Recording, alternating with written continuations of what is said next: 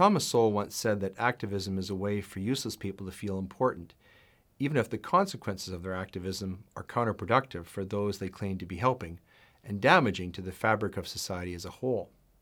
The COVID-19 lockdown era persists through its acolytes, the masked cultists, who resist return to normalcy for reasons explicable only to those who continue to suffer from the psychological condition known as long COVID.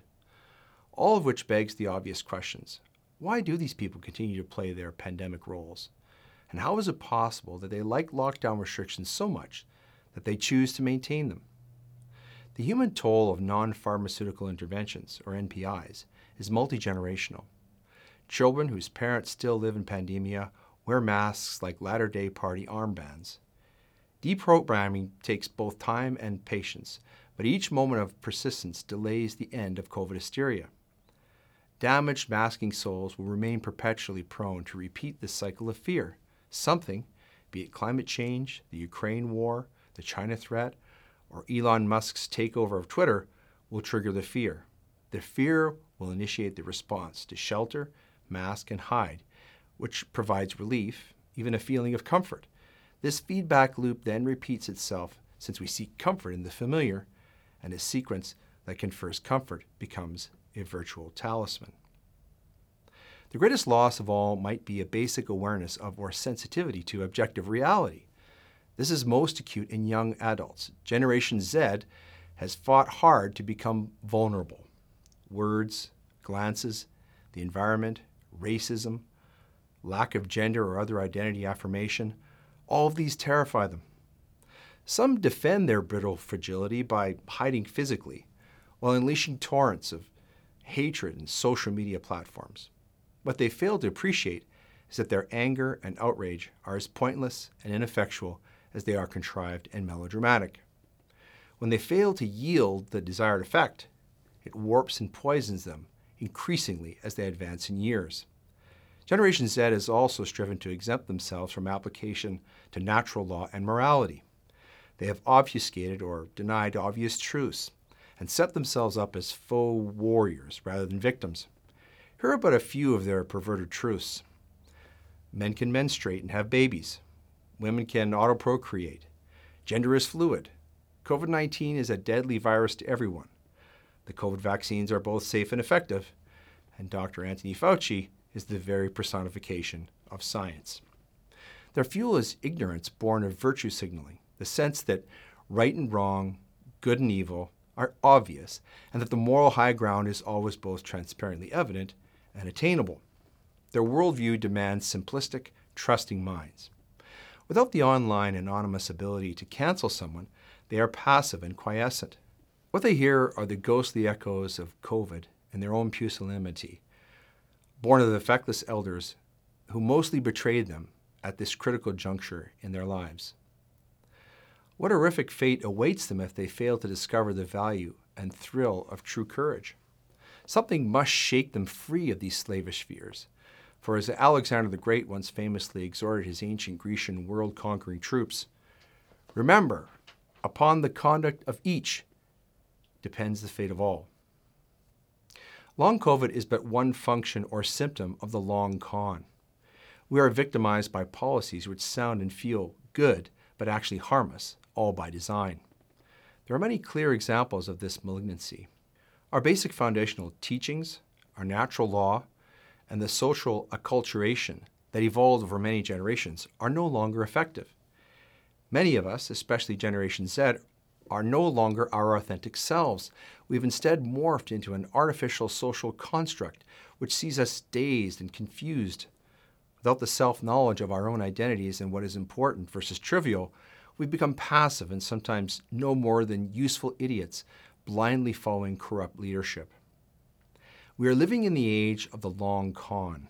The government guarantees that its insane policies will ameliorate our lives, but those same policies only grow their powers and insulate them from our collective public wrath. This ongoing con witnesses many of us ignoring our traditional instincts due to our total sense of frustration and helplessness. The Constitution no longer functions according to parliamentary tradition. The Laurentian elites attack the Constitution and the rule of law daily, making a mockery of what was previously understood to be an inviolable document, but is no longer, at least not for those leftists like Trudeau, Freeland, Singh, Lametti, Notley, and all of the other villains who seek its destruction. Even our charter rights, once a cornerstone of Canadian democracy, are constantly under siege. When Trudeau says that, quote, speech is violence, where does that leave free speech? In his book, The Parasitic Mind, Canadian evolutionary psychologist God Sod posits that there are certain parasitic ideas which have infected Western culture and transmit the virus of its current disease and potential destruction. It was Dr. God Sod who wrote, "The edifice of reason and dignity are being peeled from society. The protective layers and values that have made the West are being broken. The great societies that have been spawned in the West are slowly being eradicated by the idea pathogens which share one common thread, that being to free their host from the shackles of reality," end quote.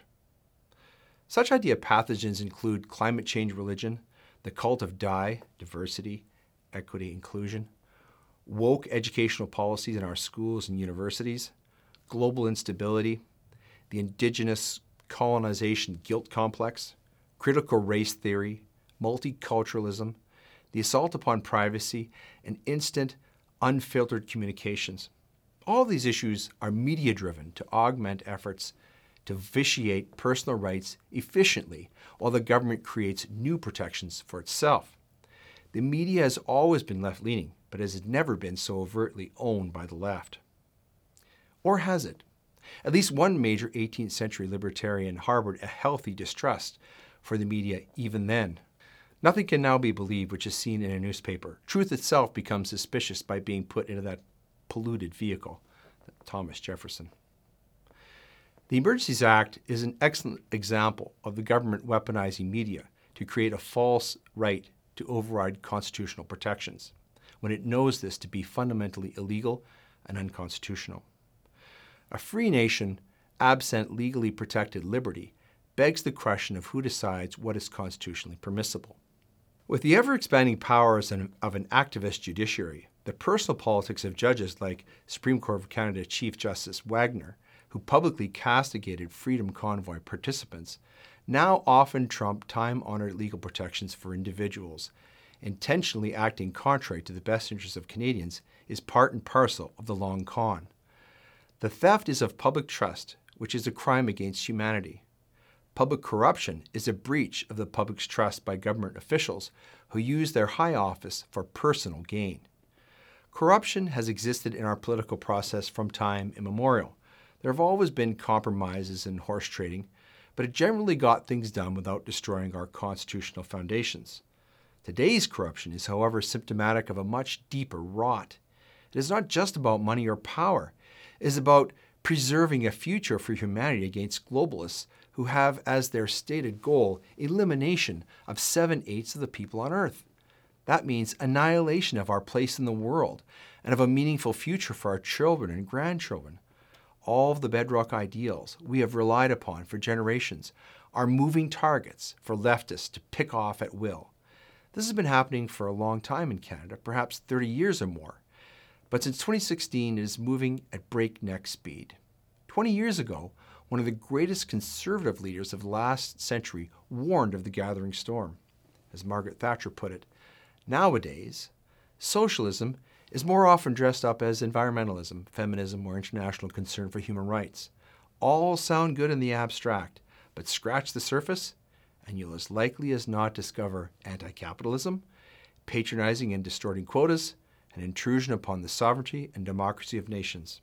New slogans, old errors." End quote.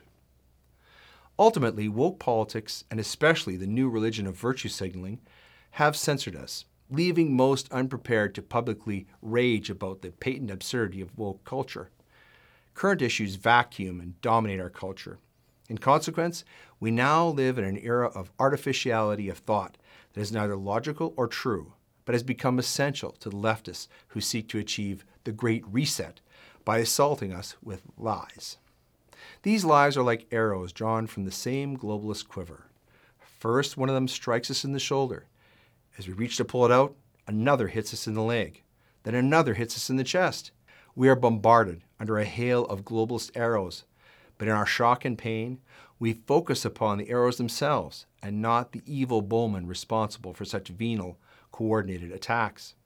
Before we can effectively respond to this inhumane violence, we must first understand that it all originates from one source, that being the globalist cabal seeking to destroy individual freedom and prosperity in order to impose a new, feudal world order. The job then before us, as Dr. Jordan Peterson so eloquently puts it, is to slay the dragon before he comes to your village.